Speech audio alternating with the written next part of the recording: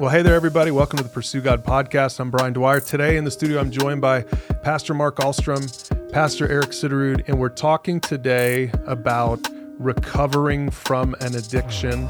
In fact, this, guys, is the first of, well, let's see if we can finish all 12 of them, but we're going to be going through the 12 steps of AA, essentially, because you guys both lead recovery groups on this. You guys use these resources. You can find these resources at pursuegod.org. If you just search for step 1, you'll find today's topic. There's a video to go along with it. There's discussion questions.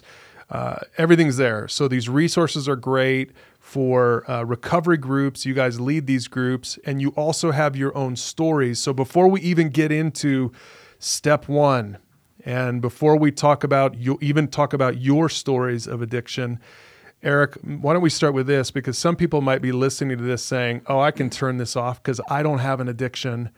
I'm not an addict. And so you have, real quick, let's just start with 7 signs that you might have an addiction. Why don't you go ahead and go through that with us? Yeah. I think that a lot of people are in denial about whether they're addicts or not, or maybe they're confused because maybe they haven't had as many life consequences yet, or they're able to maintain a certain lifestyle without getting into too much trouble. Not everybody has the same severity, but I like to ask 7 questions. There's probably more than this, but questions I would ask to help a person understand whether they're addicted or not is, one is, do I use something to cope with feelings? Another one is, do I use something to escape reality? Do I use something as a personal reward? Do I use something to be social? Do I use something weekly or daily? Do I use something illegally or over the prescribed dose? And do I use something to get buzzed or drunk? And so I think that all people probably struggle with some kind of compulsion, obsession, addiction, and a lot of people would probably answer yes to those, but depending on what it is or the severity of it would help a person understand whether they need to be more serious about this topic of recovery. Yeah, so what are the kinds of things someone can be addicted to? Obviously, when you think of AA, the 12 steps of AA, that's Alcoholics Anonymous, but it's not just alcohol, right? That's just the tip of the iceberg. What are some of the other things you can have an addiction to? Well, my own addiction, I've struggled with sexual addiction in my past, and I know there's all kinds of different addictions like that. Kind of we could call them like process addictions. There's food addictions, shopping. There's a lot more than just the typical ones that we think about when we think about alcohol or drugs, and they can be just as destructive. A lot of them. So. My personal story with sexual addiction, it really, these questions that we ask to determine if something is an addiction or not, I did. I used a lot of these things, pornography and things, as a coping mechanism, and I didn't really ask these questions of myself. When I started out, it was, I knew it was something that probably wasn't good, but over time, as it started to take over my life and it started to become progressive, where it wasn't, just looking at pornography anymore. It was, different online things, and eventually even acting out on these things. Where, I'm married, but I was stepping out on my wife, and it just took me down a road that I never saw myself going down. And I think that's really the story with addiction and what it does for all of us.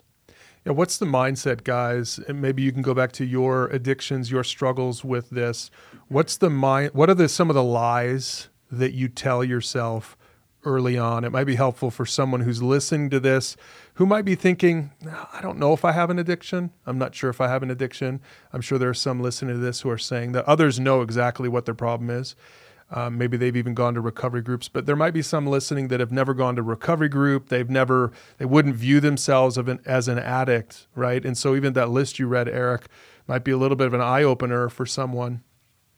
What were some of the lies that you told yourselves early on in your addiction? Mark, yours was with sex addiction. Eric, yours was with drugs And so we've got kind of a representation of a couple of those here. So what are some lies you told yourself early on? I think if I look back and think about, the different stages in life I was in, I mean, there was a lot of how it got started was wanting to fit in, right? And so thinking to myself, if I do this, people will accept me. People will think I'm cool. I'm part of the crowd, right? That was a thought that was in my mind, and eventually, as the addiction progressed, I think it would be more along the lines of I deserve this, or I just want to relax, or I'm frustrated and angry or sad or having some kind of an emotion that I wasn't comfortable with, and so I want to go escape, and so those were usually the thoughts that would pop into my head is, oh, that's going to make me feel good, or that's going to take my problems away, right? To where I'm not going to think about this anymore. And Eric, how old were you when you first started messing with drugs and alcohol?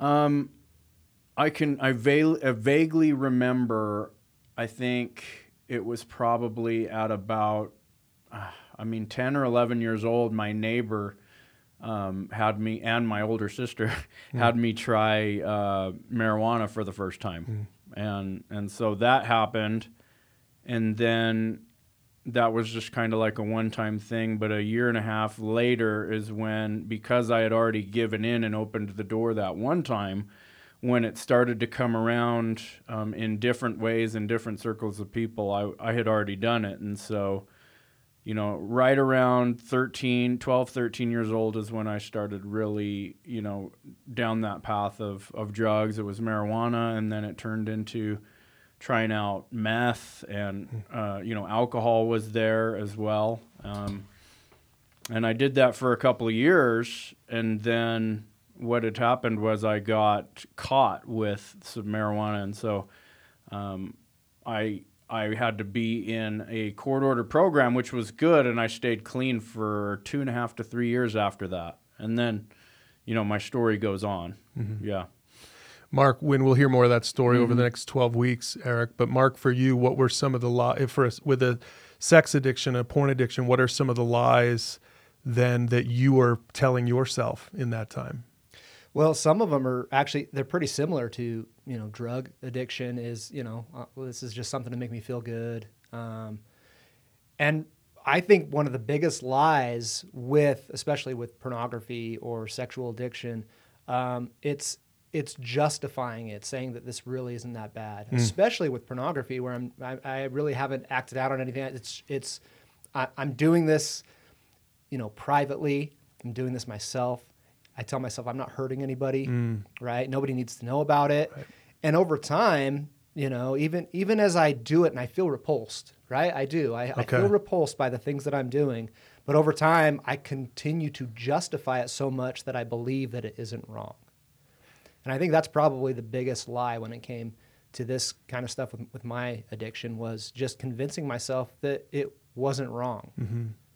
So Mark, for you, you said you feel repulsed, and I've talked to guys with sex addictions about this, and it seems like, especially for Christians, for people who, and I don't know, were you a Christian when you first started the addiction? No. But you still knew it was wrong. I did, yeah. I mean, God's written his law in our hearts, right? That's right, yeah. And so even people who aren't believers, they know it's wrong. Yeah. Otherwise, we wouldn't hide it. Right. And even though the world is trying to normalize it more and more, we know in our hearts that it's wrong. So I knew it was wrong, even though I wasn't a believer. Okay, so you were repulsed at first, but over time, the more you did it, did that feeling of being repulsed lessen over time? Did your heart get hardened a little bit to it over time? I think a little bit. I think I always continued to feel repulsed by it, and I continued to not really want to do it, even though I told myself otherwise. There's another lie right there, is, right. Telling myself that, knowing that I don't want to do it anymore, but telling myself I do. Mm-hmm. So it just carried on from there. Well, so again, over the next 12 weeks in this series on the podcast, we're going to be talking through these 12 steps. I don't think there's anything particularly magical about the 12 steps. I just know that they've really helped people. Wouldn't you guys agree that the real power behind, obviously the real power behind it is God, right? We'll talk about this as we go, but it's also then just being honest about it, right? Finally being willing to talk about it. So there are some people I'm sure listening to the podcast that where the podcast is safe. Maybe somebody shared this podcast with them, or they stumbled across it, they searched for it, whatever. And they're like, well, it's safe for me to listen to these guys. So, and that's good. I want this to be a safe place, but eventually people have to go beyond just listening to this in the privacy of their own car, right? On their commute to work or whatever. Like, they have to be willing to do something about it. And so, and again, we'll talk over the course of this series that we're doing on the 12 steps. We'll make sure that we're talking about this, but I appreciate you guys for coming on and being honest and vulnerable. And I want to say to people listening that there is hope for you. I'm looking across the table at two guys who are now pastors. So obviously you've had sustained victory over this, and that's the goal. The goal is sustained victory, right? Sustained victory means that you don't have an active struggle with drugs or alcohol or porn addiction or sex addiction. It doesn't mean you aren't tempted. It doesn't mean you don't struggle. You don't want to kind of go back to the old ways. But we're going to be talking about that I think over these 12 weeks, that the goal is sustained victory. It always bugged me that alcoholics always have to call themselves alcoholics. Now, I'm not an alcoholic, but I have a lot of alcoholism in my family. And so but as a follower of Jesus, maybe you guys could help me with this. As a follower of Jesus, I'm like, no, if you've been made a new creation, you're a new creation, you're a new creature in Jesus Christ. So, but still there's something about calling yourself a recovering addict, right?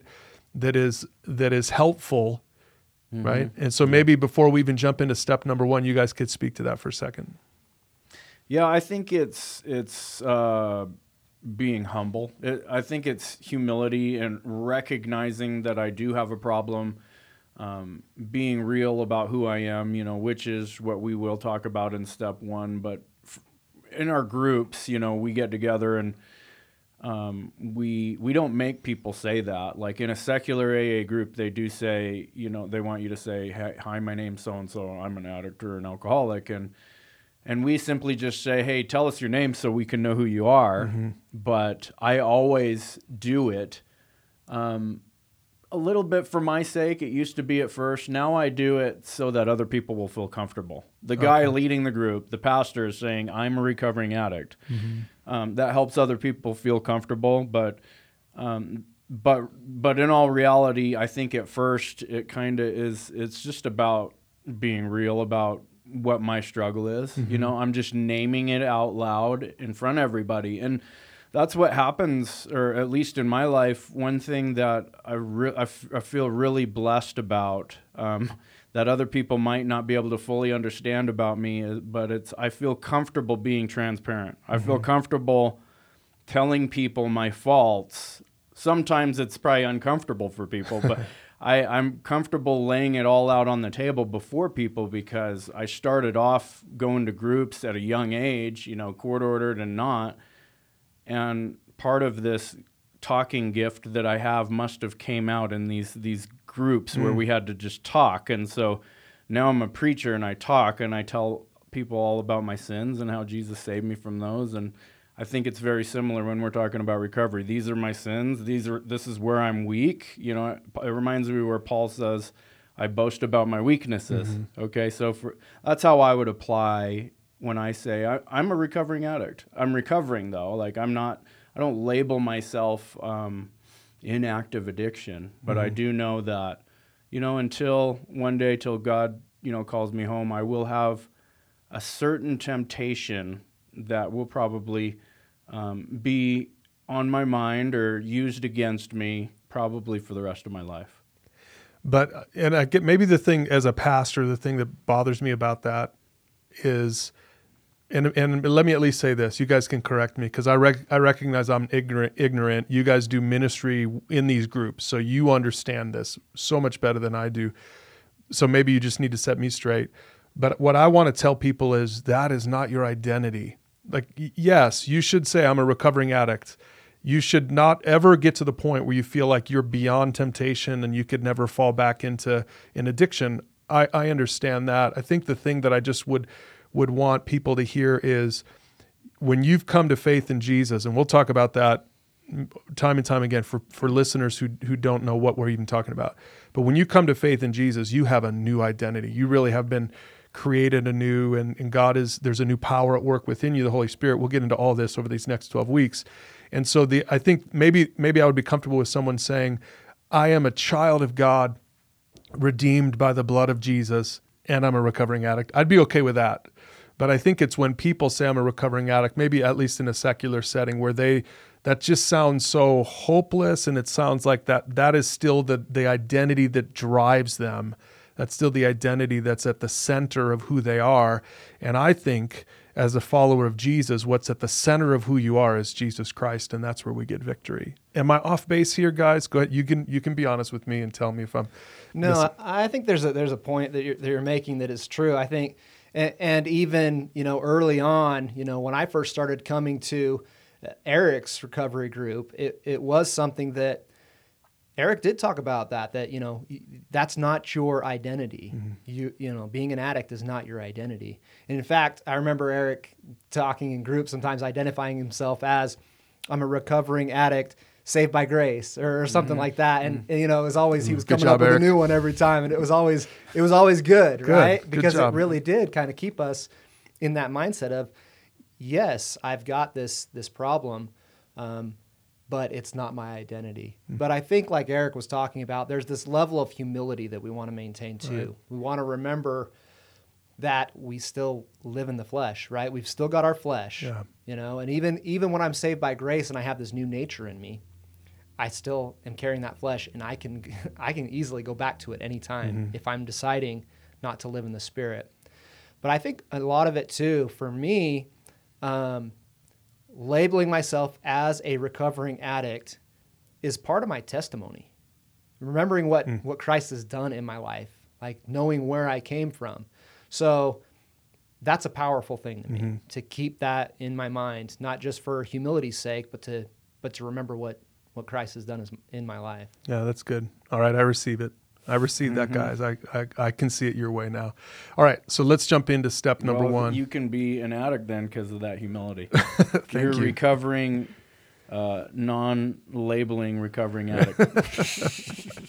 Well, and the truth is we almost invited a fourth guy into this around the table here because he's addicted to Diet Coke, he said. And so I thought, maybe we do need to have a guy, because really addiction, you guys, I'm sure, say it in your groups, but anyone can be addicted. You could be addicted to just negative thinking. You could be addicted to selfishness. You could be addicted to TV or whatever. But these things that maybe someone wouldn't label as such a problem, and so you probably don't see these kinds of people showing up to your groups, right? But I do think that this conversation can benefit everybody. And so let's jump into these 12 steps. These were invented back in the 1950s, I think, something like that. So they've been around for a long time. They've given a lot of people victory, and we thank God for that. I know that they were based on biblical principles at first. I think probably you can go to AA groups now around the world, and they might not be very Christian. Mm-hmm. But we're, of course, going to be talking about this from a biblical point of view. So if you're out there listening to this, you're not a believer yet, you're not a Bible-believing Christian, we hope you'd still listen and understand why we have hope in Jesus, and you guys will share that personally over the next 12 weeks. But let's start with step number one toward addiction. What I love about AA, guys, is you guys understand, you guys can quote it probably off the top of your head. So what is step number one? Well, the first step in 12 steps is it's admitting that we're powerless over our addiction and that our lives had become unmanageable. So it's really the step that comes to say the reality about where we're at in our lives right now, right? Step number one is for someone who needs to admit that thing that we were just talking about. Are you an addict or not? Are you addicted? Do you have issues or not, right? So that really ties into what we were just talking about, is admitting that you have a problem. That's really the first step. How hard is that in your experience both personally and with some of the men and women that you guys have helped through an addiction? I think this is one of the two hardest phases, I think, in addiction, because for so long, I know personally, I wanted to not face this fact of how lost I was. And it's something that I see over and over, people who come to our groups, getting to this point of really recognizing how powerless I am over this thing and how unmanageable my life is. The chaos that we've created, it's just hard because our pride doesn't want us to get to that place. The flesh that we live in just has this pride that we don't want to admit that we don't have control over this. We don't want to admit that I can't fix this on my own. Mm-hmm. And so this, for me, it comes to this level of desperation almost, of having so much loss and just seeing so much chaos that I'm finally defeated, I guess I would say. I'm finally defeated, and that's where God can finally step in and start to do some work. So Mark, in your story, what brought you to this point? For me, it was as all of the secrets and lies that I had been hiding for so long started to come out. My wife started to learn things and to find and discover all these things, and I came to the point where I realized that my life was a mess. My marriage, honestly, was dead. It wasn't what I pretended it was. And I realized that after years of trying to overcome this on my own through my own sheer willpower, that I was powerless. And there was nothing I could do to overcome this on my own. So for you, this is good. Let's get real practical. So for you, when you came to that realization, and it sounds like some of it was because your wife found out, right? So that was probably a triggering event for you. Now you had to make a decision. Are you going to deal with this, or are you going to keep stuffing it? Right. Right? Yeah. No, and that's one of the, I think, that's one of the scary things, right, is getting caught. But it's also, it's a blessing because I didn't have the courage on my own.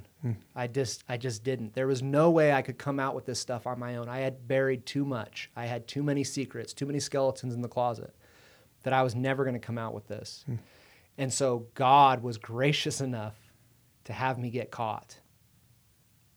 What would you say, either one of you guys, to the person who's listening to this who hasn't been exposed yet, right? And Scripture says, beware, your sin will find you out.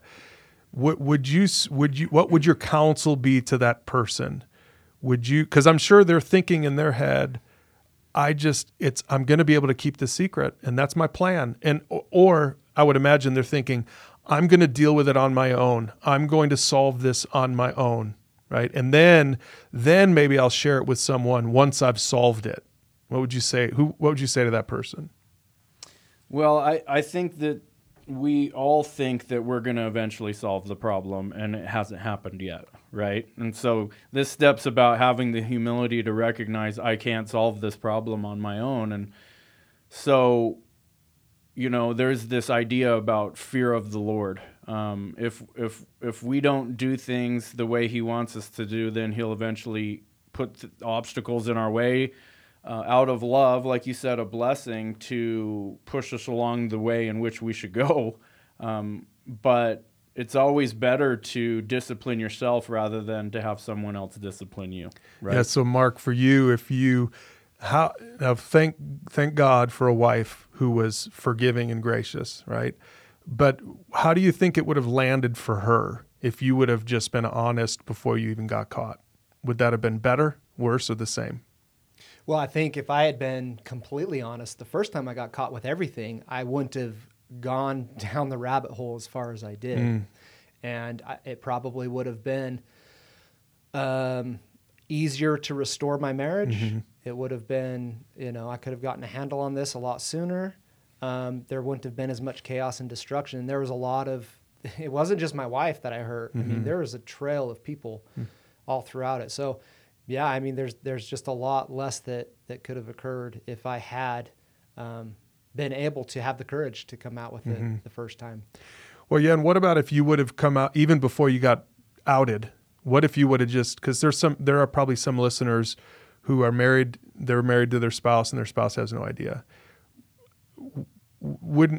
Is this naive of me to think that it would be a lot easier if you came, even though you don't hear this a lot, if you just came and said, look, I was listening to this podcast and I've got to be honest with you about something before I even get caught. I just need to come clean. I need to tell you because I need help and I'm going to start working toward help, but I'm going to need your forgiveness. And right. So even before it comes out, wouldn't it just be even that much easier then to rebuild trust, right? Because you didn't get caught. You actually confessed it. Boy, that'd be great, wouldn't it? Yeah, and I think that concept will come out when we get through the steps, like when it gets into step 8 and 9, when we talk about repentance. What's the word? Making amends. Making amends, yes. But there is a sense in which what I have always taught people is that people are willing to forgive a person who comes out and is honest versus a person that gets found out, right? Because you've all heard that saying before, you're just sorry because you got caught, right? Versus, nobody's perfect.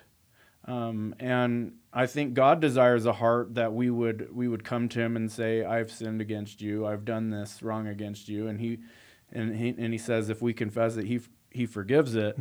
And so especially if your family member or friend is a Christian, there is a sense and duty in which that if you go to them and confess your sin, that they ought to forgive. There's an accountability that they should forgive. Doesn't mean that they're not going to be hurt about it, and there might not still be consequences. But I do think the consequences are going to be a lot less because, as you said, it's easier to trust a person that says it when they didn't need to versus getting caught. And I would say if that's you listening to this, I would also say your soul will be unburdened, right? Because you guys both understand the burden of carrying around that secret sin. Nobody else knows about it. It's a burden, right? Yeah. In fact, for me, it came down to, the first time I got caught, I came out I admitted to everything that I knew I needed to admit to that, was already known about, but I didn't come out with everything. And in fact, it took me falling back into my addiction even deeper and everything and getting to the point where I realized that my marriage was not the most important relationship in my life. When I realized that I needed God more than anything else, that's when I was finally given the courage to tell everything to my wife. And I knew as I went into that was going to be the end of my marriage. I knew just because, I know my wife, I know everything that she's already been through. I knew that there was no way that my marriage was going to survive me telling her these last few secrets that I had. But I made that decision to do it because I chose God over my marriage. And not that that's, I'm married to this day because of God's grace, but that's not necessarily the story that anybody should expect either. And I didn't expect it, and I know that it's just a blessing that I'm married today. But I was ready to give up my marriage to have a relationship with God. And the irony, or the blessing, or maybe irony is not the right word, the outcome was you got both. Yeah. As undeserving as I am of it. And it's, for me, that's just kind of another picture of grace, right? I'm undeserving of God's forgiveness just as much as I am undeserving of my wife's forgiveness. And because she's a believer, I think God gave her that strength, that peace to overcome, the hurt and the pain and all those things. It was all God through all of it. Now, Eric, with a drug addiction, with an alcohol addiction, a lot of times you can't hide that, right? So, Mark, with your addiction, it was hidden, I would imagine, from your wife for quite a while, and maybe she wasn't aware. Maybe she saw signs here and there, but she didn't. That's different than a guy walks into his house stumbling drunk, or right, or clearly you're not yourself. There's something wrong. There's something going on. What's happening, right? So maybe speak to that a little bit. Is it hard? Am I being naive? Is it harder to hide a drug or alcohol addiction? I think in most cases, no. I think that you can spot someone who's got a heavy drug or alcohol addiction, but I know that there are many people that probably, come to our churches or that we work with alongside, or we go and see them in grocery stores, that they're fine when we see them face to face, but we don't know what their home life is like, and so there are people that do put on a good show and can maintain while going and getting their fix, every day. So I think it's a mixed group, but when it comes to heavy, drug addiction, especially with certain drugs that, cause you to look, sickly or lose weight or whatever it is. I mean, it is harder. That was probably the case for me, especially when using, when you are so addicted to something that you'll spend all your money for it, and you'll spend all your time trying to get it. Eventually, you're not taking care of your body. You're not taking care of yourself, and so it's going to be visible. It's going to be visible in your eyes, in your face, in your skin tone, and sometimes your teeth. And so really, it's tough to hide. But now that I'm clean and sober, they say that we have a sixth sense, sixth sense, and it's like almost like a discernment gift or something like that I have. But it's kind of crazy. When some people won't notice that somebody's on something, I can, just because I can't fully explain it, other than that I knew when I was trying to hide it, I thought I was getting one over on everybody, and I probably was, but not everybody, especially when the consequences started happening, right? Like not making it to work on time, running out of money, lying, all that type of stuff that happens as a result. So what would you guys say to the mom or the dad or the spouse who's listening to this, who's just hoping that their spouse or child would listen to this? What would you say to them if they feel like they think that their loved one has an addiction and they don't really know how to approach it? They've asked, hey, are you okay? Are you doing, maybe they've been caught doing pot or drinking or whatever. And they say, are you and they deny it. But that spouse or loved one has a sense that I think you might be lying. Having been there, what would you say? Is there any possible way that husband or wife or mom or dad can say something that would make a difference, that would get through to that addict? Well, that's a tough one, yeah. Right? I mean, it really is. It's tough for all of us to understand, exactly what we can do to help somebody in that situation, because it does come down to, an individual recognizing their powerlessness, and that has to be their recognition. But I think just keeping conversation going, continuing to encourage vulnerability and openness, and expressing love through it all. One of the things that I've noticed, and this is just from my own experience, is as a parent, being vulnerable with our kids helps them to feel comfortable to share struggles that they might have. That's good. Yep. So for me, that's kind of the approach that I've taken, and I'm, we've experienced a lot of things that in my marriage that the kids were were a witness to. They knew exactly what was going on, and so I think that's helped. And thankfully, we haven't heard of or witnessed anything like that. But they have been able to share things that I think maybe they would have been uncomfortable with if we weren't as vulnerable as we are.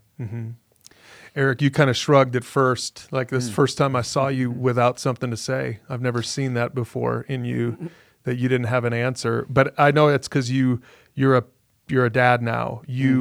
So you've been there, and I think probably people who have struggled with addiction can sometimes be the most militant about it with their kids, because people like me, I don't like you said, I don't always know what I'm looking for. So I might not spot it, but people who have had that in their past, a lot of times your reaction can be so strong that it could almost maybe come across like there's not grace. And then, right, Mark, then your kids or your spouse then might withdraw even more. So again, I know there's not one perfect answer to this, but Eric, what would you say to that? Have you seen that in your own response sometimes to your kids? Yeah. I mean, there is a certain concern and fear that because what I went through was not ideal for anybody to have to go through. I don't want to see my own kids do that. I have a teenager now, and I got, 2 other boys and 1 on the way, and so I am learning how to balance, this intuition I have, over paranoia a little bit, but it is hard for me to trust, humanity, because the Bible is clear that we all struggle with this sin and this flesh nature. And so that's my number one thing, that's my worldview. I look out there, I look at my family members, I look at people, and I say, people are capable of the worst. And so for me, one thing that's happened to me is I've become a pretty direct person, black and white on a lot of things. It's easier for me to communicate that way, to understand things, to get across what I need to get across. And I'm learning emotional intelligence, and we'll talk more about that later as well. But I do think there's a good balance with getting involved and being directly asking questions in your kids' lives. Like, hey, when you were at that party last week, was anybody drinking or smoking? Okay. Does any of your friends are they vaping? Does your friends' parents allow certain activities at their houses? I think those questions can be answered, and that's a fair thing to do, especially if we want to protect our kids. But there's also, I've taken it too far and, maybe been a bit too strict, not allowing my kids to have, some fun sometimes, because I'm worried that, if they go to this party, they might be exposed to something. But really, I think the best way is to train them up so that when they do go and be around something, because you can't protect them forever, when they are around something, they have the tools that they need, they're prepared, and they know that you love them. And so when you first asked that question, I thought to myself, how could you soften the blow when asking a question to try to get someone to admit to you what they're doing? I think it's first and foremost helping them understand, no matter how you answer, I love you. No matter how this turns out, I love you, and it might be hard for me, but it's going to be better for you and me in the long run if we get this out in the open. Yeah, that's good. Okay, so step 1 is about admitting that you're powerless and that you've messed things up. What's the word they use? That your life has become unmanageable, right? And when I hear that, I think, I wonder if the Apostle Paul, went to AA, because obviously I'm joking. Maybe this is where they get it from, right? Romans chapter 7, the Apostle Paul writes this. And here's a guy that was a Pharisee. he was like super legalistic. He was one of those guys that crossed all of his T's and dotted all of his I's. And then he met Jesus and he realized that he didn't have anything until he had Jesus. But later on, the Apostle Paul writes this in Romans 7, starting in verse 15. He says, I don't really understand myself. And so for those of you listening, just listen to Paul's words. And here's a guy that is one of the most influential Christians in the history of the world. And I love this because even he says this in his letter to the Romans. He says, I don't really understand myself, for I want to do what is right, but I don't do it. Instead, I do what I hate. But if I know what I'm doing is wrong, this shows that I agree that the law, the legal code, the morality is good. He says, so I'm not the one doing wrong. It's the sin living in me that does it. And he says, and I know, verse 18, and I know that nothing good lives in me, that is in my sinful nature. I want to do what is right, but I can't. I want to do what is good, but I don't. I don't want to do what is wrong, but I do it anyway, right? But if I do what I don't want to do, I'm not really the one doing wrong. It's the sin living in me that does it. And so he says this, I've discovered this principle of life, that when I want to do what is right, I inevitably do what is wrong. It's like he keeps repeating this. It's almost like it's confession, right? It's almost like he's having a moment of vulnerability here in his writing. He says, I love God's law with all my heart, but there's another power within me that is at war with my mind, which is so interesting, right? Because I think a lot of addiction, a big part of that struggle is in your mind, right? And he says, this power makes me a slave to the sin that is still within me. Oh, what a miserable person I am. Who will free me from this life that is dominated by sin and death? And before I read the last verse in that passage, which answers the question, by the way, can you guys relate to that? When you read that, for guys who've struggled with addiction, can you relate to that? Yeah, I mean, that right there, that's my story, right? I know what I'm doing is wrong. I know that I don't want to do it, and yet I continue to do it because really I'm a slave to it. I am a slave to this thing, and I have no way of overcoming this. That's really where Paul is at, is what he's talking about right here. Is there's nothing I can do about this. I live with this sin nature. I live with this power over me that wants to do wrong, that wants to do evil, and there's nothing in my own strength I can do to overcome this. Right. And that's what step one is all about. And so that's why this is so relatable to this step. So Eric, what's the answer then? How does he finish the story? Is the answer get into an AA program, start drinking a certain kind of bottled water? I mean, what's the biblical answer to this problem? He says, "Thanks be to Jesus Christ, my Lord." That's the solution. That thank God that Jesus Christ came to save me. Thank God that I don't have to be perfect and do what's right every single time, because Jesus Christ took my place of that perfection that God requires for anyone to be in relationship with him. But God loved us so much, the famous verse, he sent his only begotten son, so that we who believe in him can have eternal life. He sent his son to set us free from that slavery that Paul is talking about. It's like he's in this shame cycle that he's got of himself, saying, "Man, I know what God wants me to do, but yet I have this other desire, and every time I try to stop myself from doing it, I just end up slipping." And that's the crazy cycle in addiction, is we do something to cope, to escape feelings, to mask how we're feeling emotionally.